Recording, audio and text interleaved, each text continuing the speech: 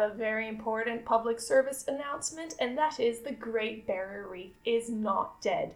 I repeat, the Great Barrier Reef is not dead.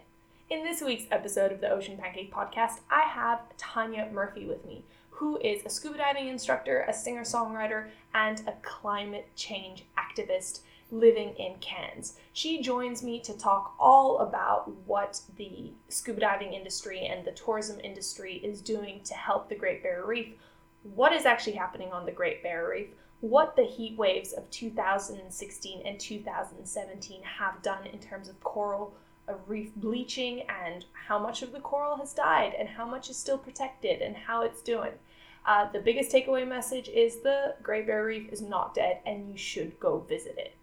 As always, it would mean the world to me if you could take a moment and rate this podcast wherever you're listening to it from, and join the Ocean Pancake family on Facebook. There we share all things ocean, conservation, science, anything like that. You get to talk to a lot of like-minded people. And yeah, the community's growing. You guys have been amazing. Thank you so much for all the support. And of course, shoot me an email, oceanpancake@gmail.com, if you have anyone you'd like to recommend for this podcast, or who you'd like to hear from, or what topics you'd like to cover. It is Christmas and holiday season, so of course, merry holiday season to you guys, whatever celebrations that you are having. Please make sure to try and have a sustainable, eco-friendly Christmas.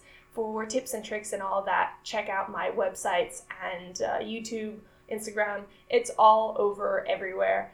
Just how to live a more ocean-friendly life in general. Every day there's a new news story about the crisis facing our ocean, whether it's the plastic issue, overfishing, pollution. If the oceans die, we die. Fortunately, we have plenty of environmental activists, marine conservationists, and eco-warriors who are out there every day fighting to protect our oceans and our Earth. On the Ocean Pancake Podcast, we're going to be hearing from some of them about how to decrease our environmental footprint, go plastic-free, participate in ocean conservation, cleanups, and even maybe some marine science. So, welcome to the Ocean Pancake Podcast, where the goal is sustainability and living a turquoise life. My name is Kat Andriskova, and I'm your host today. Let's get into this week's episode.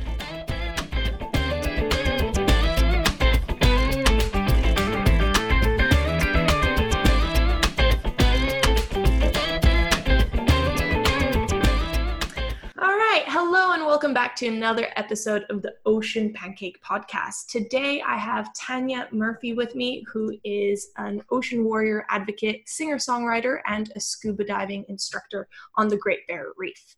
Welcome to the show, Tanya. Hi, Kat. Thanks for having me. No problem. So you are one of the people who is most active in the Cairns kind of dive scene in terms of ocean conservation. Could you let us know a bit more about how you got involved and what got you so passionate about ocean conservation? Well, I come from a small country town 3 hours inland from the ocean originally in Western Australia. So I never dreamed I would end up with the coolest job in the world, scuba diving at the Great Barrier Reef for a living. But the first time I went to Cairns was as a tourist when I was 21, and the first time I did my first open water dive training with ProDive Cairns, I just got down there and instantly fell in love. I was like, oh my goodness, this is the coolest thing I've ever done. And so pretty much started my love affair with the reef and the ocean then. And so like a lot of people, you come to see it at first as a tourist, but then you end up wanting to stay. So that's the story for a lot of people that are working in Cairns. And after I finished my dive course, I had to go back to Western Australia, and I finished my university degree and worked as a journalist for a couple of years at a newspaper, which was awesome, but I couldn't forget how much I loved the reef and scuba diving. So I was pretty much hooked. So eventually I knew that I wanted to go back. So once I had the chance and saved up my money, I went back to Cairns and started my dive master training. And now 8 years later, I'm still working as a scuba diving instructor at the Great Barrier Reef and have been for 8 years. And I still absolutely love it. It never gets old because the reef's different every day. You always see different things at different times of year. There's different creatures doing different things. And as well as the reef and the animals being so surprising and different all the time, you always also get to meet so many interesting different people from all over the world, which I love as well. So no 2 days are the same, and it doesn't really get boring. So that's why I'm a scuba diving instructor at the Great Barrier Reef, and that's why I love it. And I mean, there's more than 64,000 people that rely on the Great Barrier Reef for employment, and I can see why everyone loves it so much, because it's such an amazing place. It definitely is. And it's funny because I actually did the exact same thing. So I got my open water with ProDive cans back in 2008, and same thing, just couldn't get it out of my mind, and just kept going back, and just told my mom when I was like 12, I'm like, I'm going to be a scuba diving instructor on the Great Barrier Reef of Australia. And I moved from Europe all the way to Brisbane for uni, but still to keep diving and teaching diving and everything like that. So it's funny how the reef really does captivate you on that first dive, and so many people do keep going back for more. Have you seen a big change in terms of the reef's health since you've started diving? So the most important thing for people all over the world to know is that the reef is still an absolutely amazing, beautiful place. I dive there all the time. I was there last week, and we still have the best reef in the world. But it definitely is facing a lot of threats. So whether we're going to have this beautiful reef there for the future, we're at a crossroads right now where it's facing a lot of threats, especially from climate change, which is the biggest threat. The reef is still really beautiful, and I've been working there for 8 years. But in 2016 and 2017, we had 2 summers in a row where we had massive ocean heat waves, where the ocean was hotter than it has ever been before normally. And scientists have done core drills into corals that are hundreds of years old, and found that the 2016-2017 heat waves were extraordinary, because in looking back through corals that are hundreds of years old, they found that they had never faced that amount of heat stress before. So it's, although a little heat wave every now and then might be natural and some bleaching will happen, the level that happened recently, especially in 2016, 2017, was a lot more and a lot more severe than was ever normal before. And so all the coral experts, the best marine biologists of the world, agree that climate change is the biggest threat to the reef. And that's almost unanimous. And the most recent reports say that although the reef is very resilient and can grow back, it won't be able to if we keep heating up the ocean, because it'll just be too hot for the coral to grow back. So there's a lot of beautiful coral growing there at the moment, and recovering from the 2016 and 2017 events.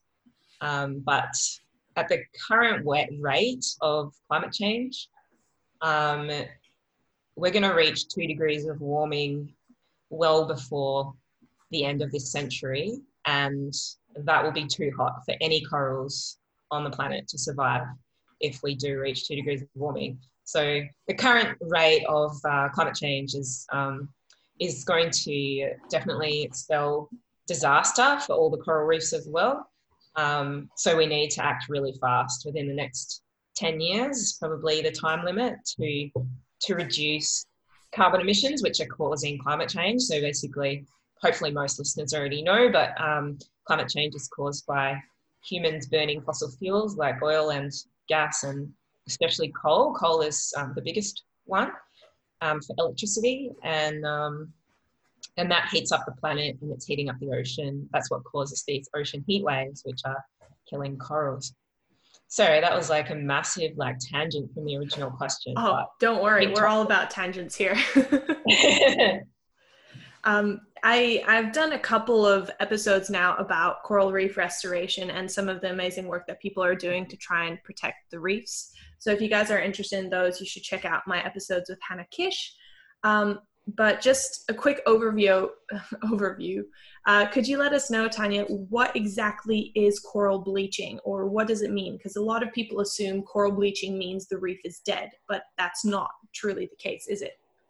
No, not at all. It's really scary to hear anyone saying that they think the Great Barrier Reef is dead. And apparently that is still a widespread myth overseas by people who haven't even been here or seen it. So they don't know what they're talking about. And I work there every day. It's not dead. It's full of turtles and corals and Nemos. I was there last week.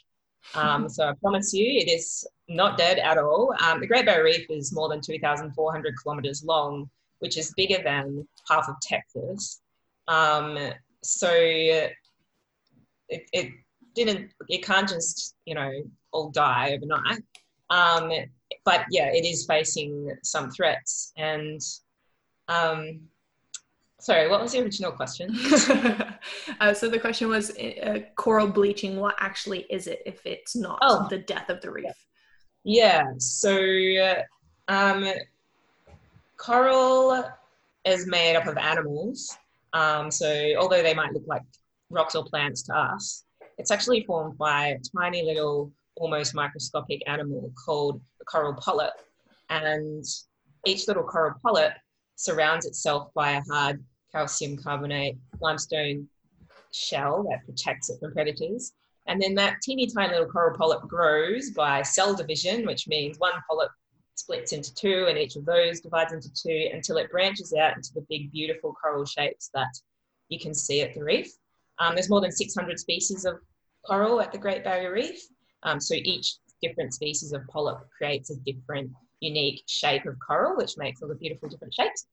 Anyway, those little animals, they need to get energy somehow, and they do catch some food in their little tentacles, which they stick out into the water, and sometimes food particles drift into their tentacles, but they can't get very much energy because there's not that much food drifting around in the clear, crystal clear, clean waters of the Great Barrier Reef. So they need another way to get energy. So they get energy from the sun.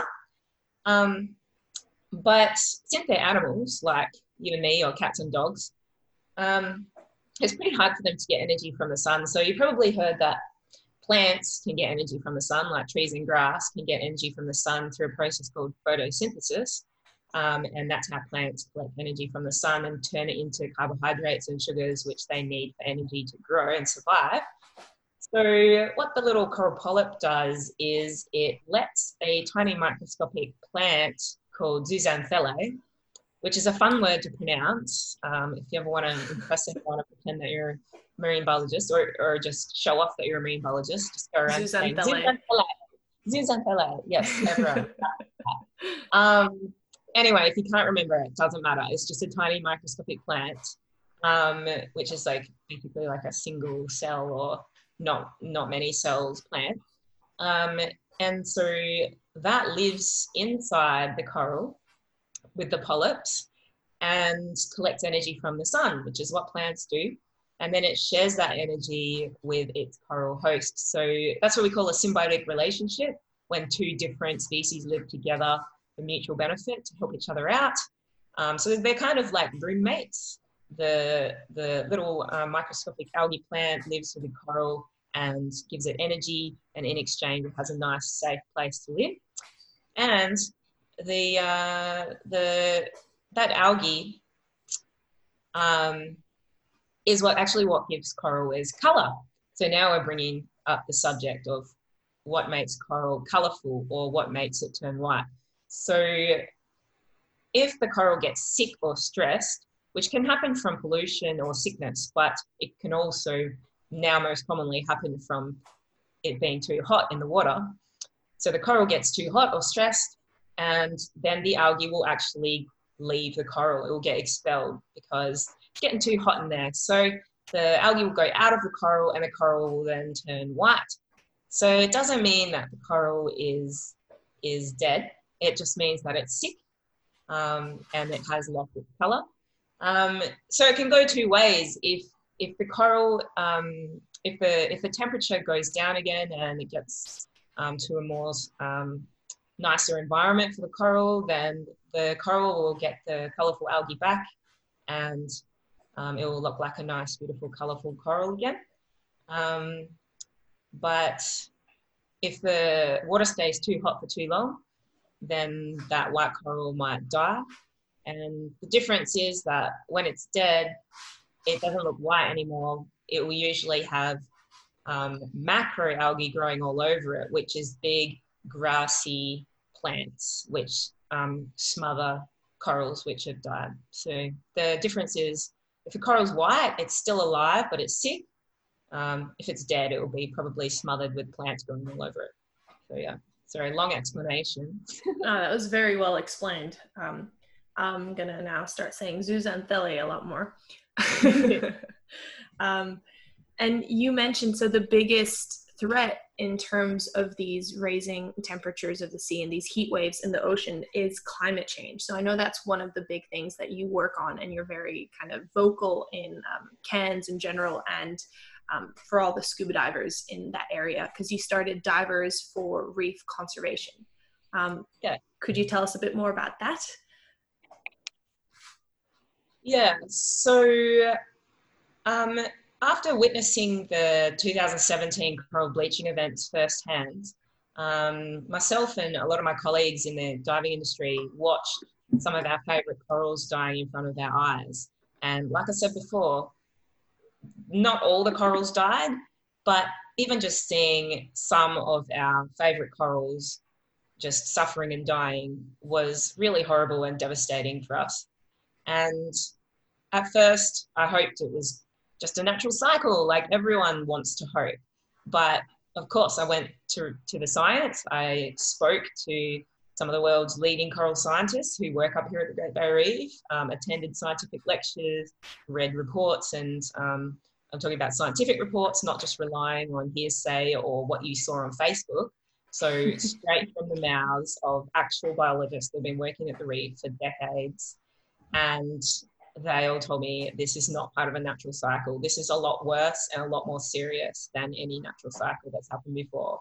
So this was really devastating, seeing those corals suffering like that and knowing that it's not part of a natural cycle. So myself and all our colleagues in the dive industry became really concerned and really wanted to do more to raise awareness about this, especially when you do hear so much misinformation going around on both fronts.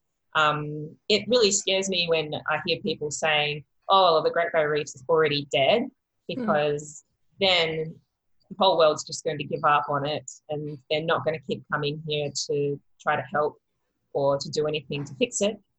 If they think it's already dead, that's really scary. So if you hear anyone saying that, don't let them be under that belief, because it's not too late to save it. It is still alive, so we need to act now and not just be complacent and give up.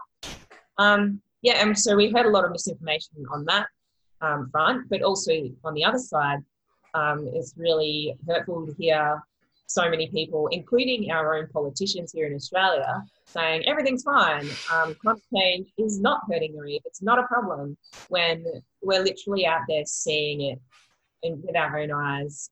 So we decided that we would just set up our group to raise more awareness about threats to the reef, especially climate change, whilst also letting people know that the reef's still alive. There's 64,000 people like us who work at the reef. It brings in more than $1.4 billion per year to the Australian economy. So it employs a lot more people than the coal industry, for example. So it's really important that we protect the reef rather than investing in fossil fuel projects, which, as I said, don't provide anywhere near as many jobs as the reef does.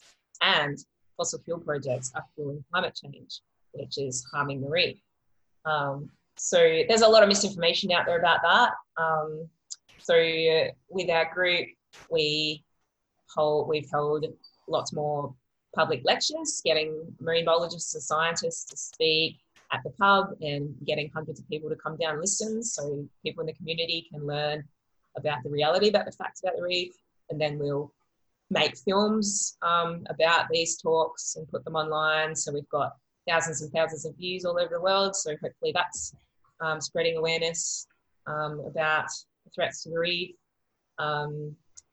Obviously, we help out at all the climate marches. So like when the students did strikes from school, there was a strong contingent of dive industry workers turned up to support them and show that we support not only protecting the future of the kids and the Great Barrier Reef, but all life on the planet. So yeah, we're joining the voice of the dive industry, which is a powerful voice, you know, because like I said, more than 64,000 people depend on it. So not just that, obviously it's a priceless irreplaceable ecosystem, so it has its own intrinsic value, but it's also got a massive value to the people and communities, to the local Indigenous people, and to everything, you know, in Queensland. Depends. The whole economy of Cairns, which is our city, depends on reef tourism. It brings in more than 2 million people come to the reef every year. So if we lose those tourists, then the whole town of Cairns, not just people who work at the reef, but shops, restaurants, hotels, just people's housing prices in general are just all going to go downhill. So it's really shocking that more people aren't up in arms about climate change and the threats to the reef. Yeah, and unfortunately we do always have to push that financial aspect of showing how much money the reef does bring in, just to get people listening.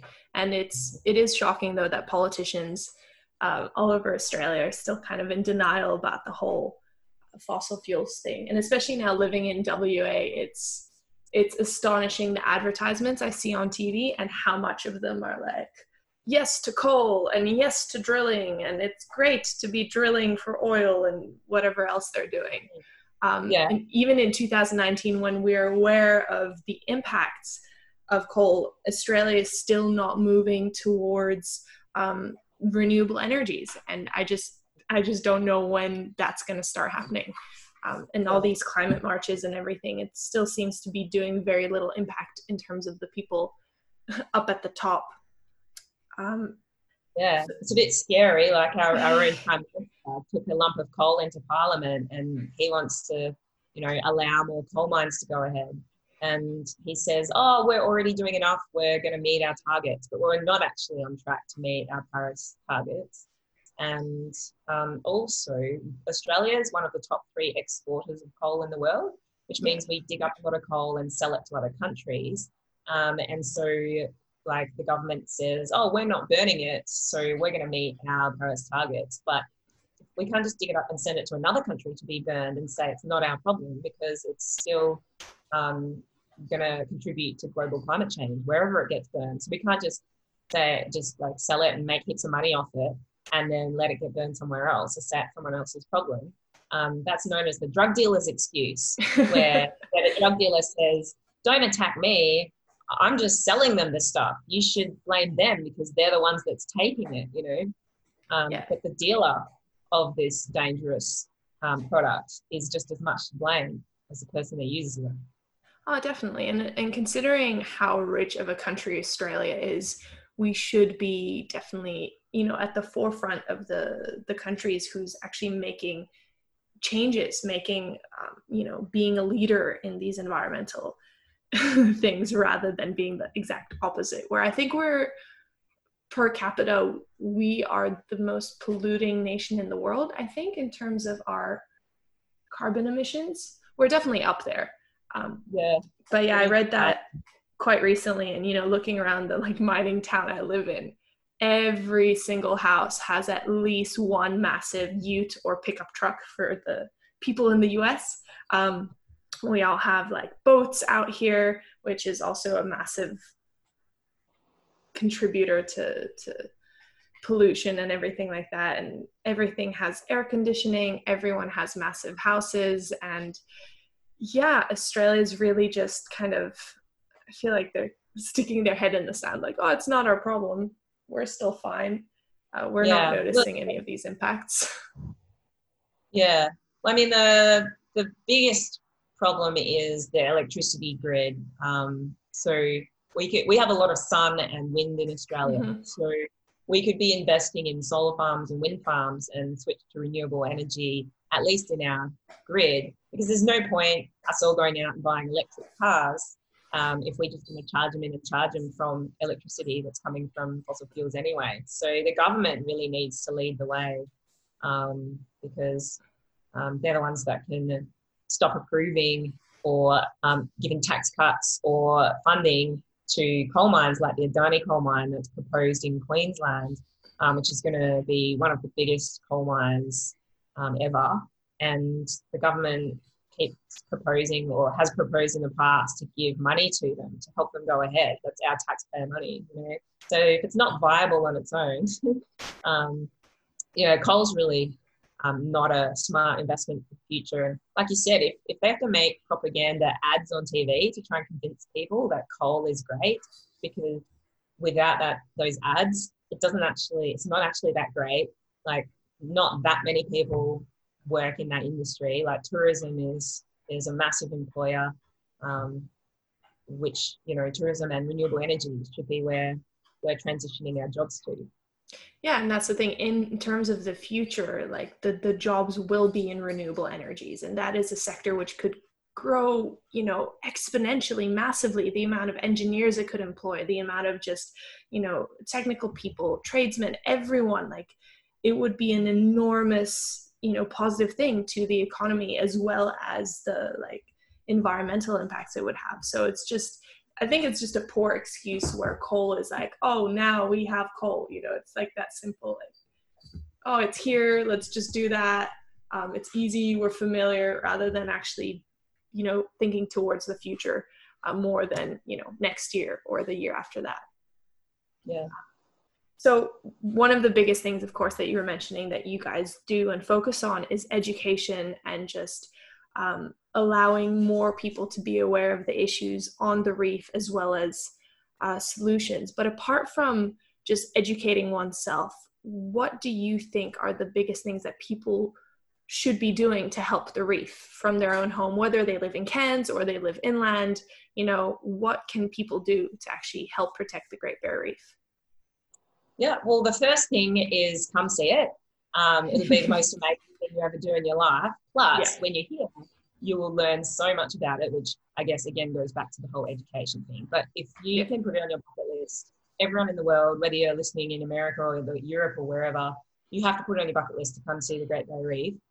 It's going to be the best experience of your life. And, you know, I think if people have been reading reports that it's dead, which of course are not true, all they would have had to do is just go and log on to TripAdvisor and read some of the reviews that tourists are writing. Like, tourists, you know, it's from if you don't believe me, read these objective reviews from all these other tourists that have been there last week. So then, you know, it's a totally, you know, all different objectives reviews. They're going to be posting photos of themselves swimming with whales and turtles and raving that it's one of the best things they've ever done in their life. You know, I mean, some people might comment about if they went on a day of bad weather or they didn't like the food or something, but, you know, the majority of the comments are so positive about the Great Barrier Reef. And when I work there every single day, my customers are just hysterical about how much they loved it. Like, I can't even express what an amazing experience it is. So definitely come, not only because it's going to change your life, but you do come away with a whole new appreciation of the natural world. And when you are here, just ask lots of questions of the marine biologist on board so you can learn as much as possible about it, and then that will make sure that you're having a positive impact on the reef. While I'm on that topic, it's really important to address. So a lot of people message me before they come and they're like, I want to visit the reef, but I want to make sure I have zero footprint. I don't want to contribute to harming the reef, and I don't want to be a tourist that comes to an area and wrecks it. So it's really important to say that the Great Barrier Reef is in a protected marine park, which is the best managed in the world. So although there's many different tour companies that go to the Great Barrier Reef out of Cairns, the Great Barrier Reef is more than 2,400 kilometres long. And tour boats have to have special permits. They can only visit certain specific areas. So tourists actually only visit less than 0.6% of the Great Barrier Reef. An entire 1/3 of the Great Barrier Reef is set aside as a marine park, which means no fishing, no touching, no anything, no impact whatsoever. 1/3 of the Great Barrier Reef, that's like almost the size of England. Yeah, and that's areas where you can't even drive over the top of it. That's right, you can't even go there. So, and tourists only visit 0.6% of the reef. So all of the marine biologists, the experts, they say that tourism is a really safe and eco-friendly activity, especially the way that it's managed. And it's not tourism so tourists don't need to worry about the impact because by far the biggest impacts are climate change and other types of pollution. So for people like me that work at the reef, we love it so much, and I don't want to let anyone harm it. So we're very strict. We don't let customers touch anything. You're not allowed to pick anything up. We don't let customers stand on the coral. It's very strict. There's no fish feeding allowed except for certain permits in specific spots and so on. So I know that I've been on some tours in other countries, especially third world countries, because, you know, let's face it, like developing countries, like you see human rights issues are big, and their environmental concerns is obviously sometimes at the bottom of their list. So I've been on tours in developing countries where you see them go and just pick up a turtle out of the water and pass it around to the tourists. Or like they'll take a net and they'll go and catch a fish and pass it around to the tourists. Now this is in developing countries what I've seen. Also I'm not going to name countries, but I've worked in countries where I was working in okay, I'm going to name a country. I was working in Thailand for 3 months as a scuba diving instructor, and I saw one turtle in the entire 3 months. Whereas at the Great Barrier Reef, we see turtles almost every single day, sometimes like 8 turtles in one day. Also, I know in some developing countries, they use dynamite on the corals. So they throw explosives in the water and blow up parts of the reef. So then all the dead fish will float to the surface, and it makes it a lot easier for them to catch fish. And that's because they're, so in such poverty that they're struggling to find food, So we don't have any of that happening at the Great Barrier Reef is what I really want to stress. The Great Barrier Reef is so well protected, and no one's allowed to touch it or do anything like that, especially in the marine park. So we have still got one of the best reefs in the world, best protected, in amazing condition, apart from climate change. So the takeaway message is, when you come to visit the Great Barrier Reef, you are doing it a huge favor because you are supporting an eco-friendly economy, rather than, imagine if 64,000 people who currently work in ecotourism at the reef, imagine if all the tourists stop coming. That's 64,000 people that are going to go and do something else, like work on a mine, Mm-hmm. So by economically supporting the Great Barrier Reef is one of the best things you can do to help it. A little bit of a proportion of the money from every tourist who visits, every tour gives a proportion of its money to the Marine Park Authority to help protect the reef.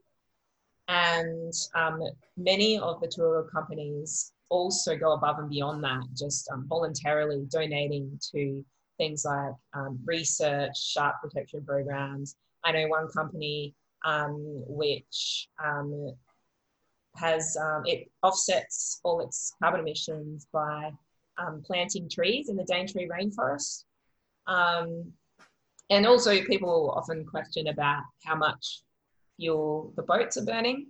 Mm-hmm. So the average boat burns about the same amount of fuel as eating 1 kilo of steak.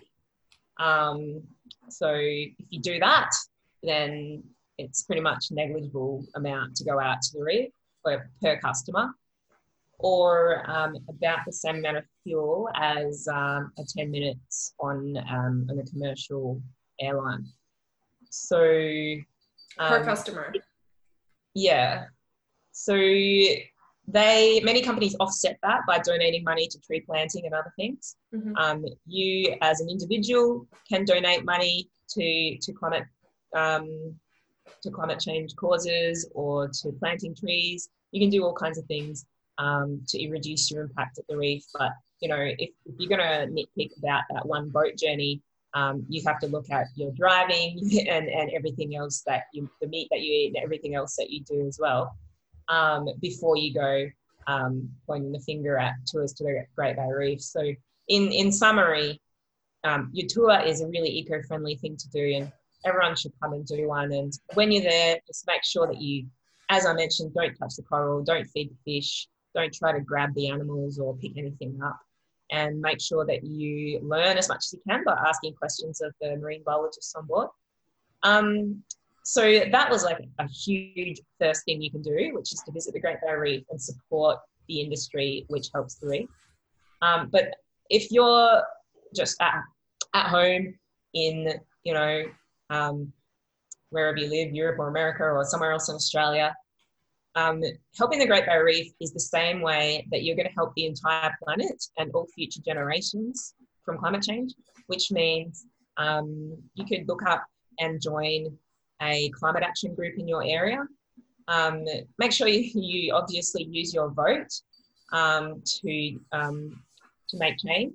So that means we can speak to or contact our local members for Parliament and speak to them about our concerns about climate change, ask them to do more. Our current government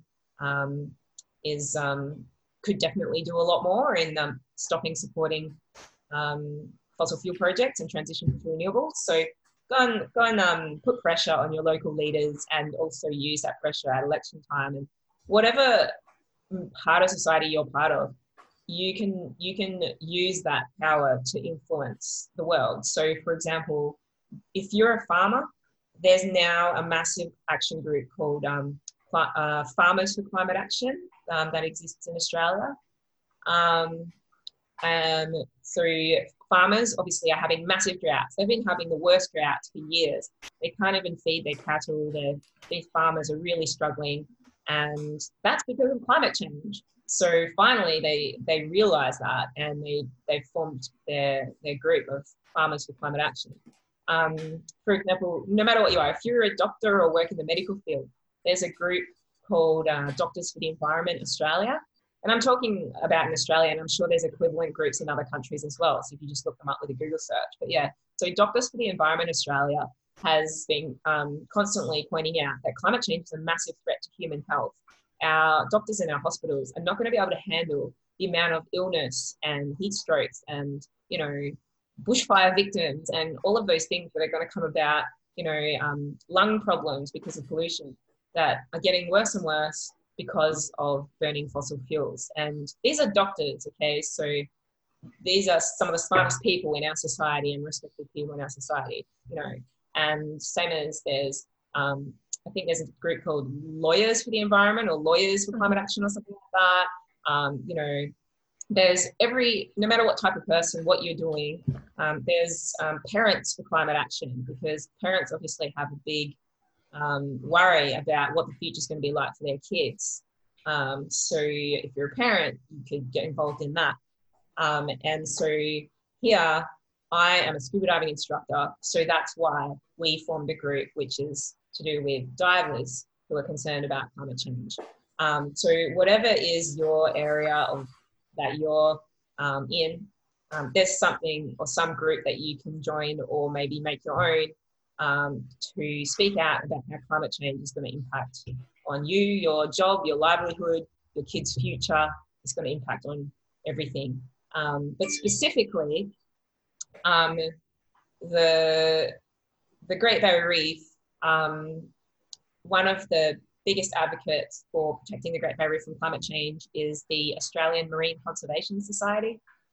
So the reason, the first thing I did when I wanted to come up with a way to do more to help the reef was I went and started volunteering for the Australian Marine Conservation Society, and then out of that grew Divers Reef Conservation. So if you want to help the Great Barrier Reef, I strongly recommend the Australian Marine Conservation Society for any, just visit their websites and find out more information, or you can click to donate or sign some petitions, which can be sent off to the government, to members of parliament to ask for more action to help the reef. And also you can find them on Facebook and Instagram, and you can also find our divers group. Even if you're not a diver or if you live in the middle of the desert, we really appreciate more followers. So just look for Divers for Reef Conservation on Facebook and follow our page, and you can keep in touch with what's happening there. And as always, all these links that we've talked about are going to be on the Ocean Pancake website. So if you do get lost, you can just go there, and you're going to have the Divers for Reef Conservation links and the Australian Marine Conservation Society links and all of those things. Because in this day and age, I think education and just sharing the message is one of the biggest things, because it makes us more mindful in whatever we do, and then every choice we make that is to slow the rate of climate change anyway, whether it is driving your car less or carpooling or using less electricity, saying no to the air conditioning once in a while, eating less meat, all of that. If that's at the forefront of your mind, you're able to make more decisions for our planet. So I know my Facebook feed is just conservation. So I'm living in this little bubble of just scrolling through ocean related news. So you can tailor definitely what you see there and what you want to learn about. But I think we touched upon all the things I wanted to talk to you about, Tanya. So thank you so much for joining us here on the Ocean Pancake podcast. Is there any kind of last, inspirational thing you'd like to share with the audience? The most important thing we want everyone around the world to know is the reef is alive and one of the best things you'll ever see in your life. So put it on your bucket list to come here as soon as possible and see it. However, it is severely threatened, especially by climate change. We need to act super fast. So get involved with climate action in your area, wherever you are. Beautiful. Thank you so much, Tanya. Once again, thank you, Tanya, so much for being here with me today. It was amazing to talk to someone who has been working on the Great Barrier Reef for 8 years, and your insight in terms of the value of the Great Barrier Reef and what we can do as individuals to help it. As she pointed out, make sure to get into scuba diving, get to the Great Barrier Reef, see what is actually happening over there. And then, of course, climate action is the biggest thing you can do. And to help the Great Barrier Reef, you are helping the whole world. So minimize your carbon footprint, whether that is go vegan or stop driving your car or anything like that. As always, thank you guys so much for being here with me today. And thanks to Graham Mose, who is the mind behind the awesome and catchy beats in this podcast. He lives in Brisbane. If you guys live in Brisbane, go check him out live. Otherwise, the rest of you, go get his EP. He's an incredible person and also loves our oceans and our earth. So thank you so much for letting me use your music. And thank you all. Merry Christmas, happy holidays, and I'll see you in the next episode.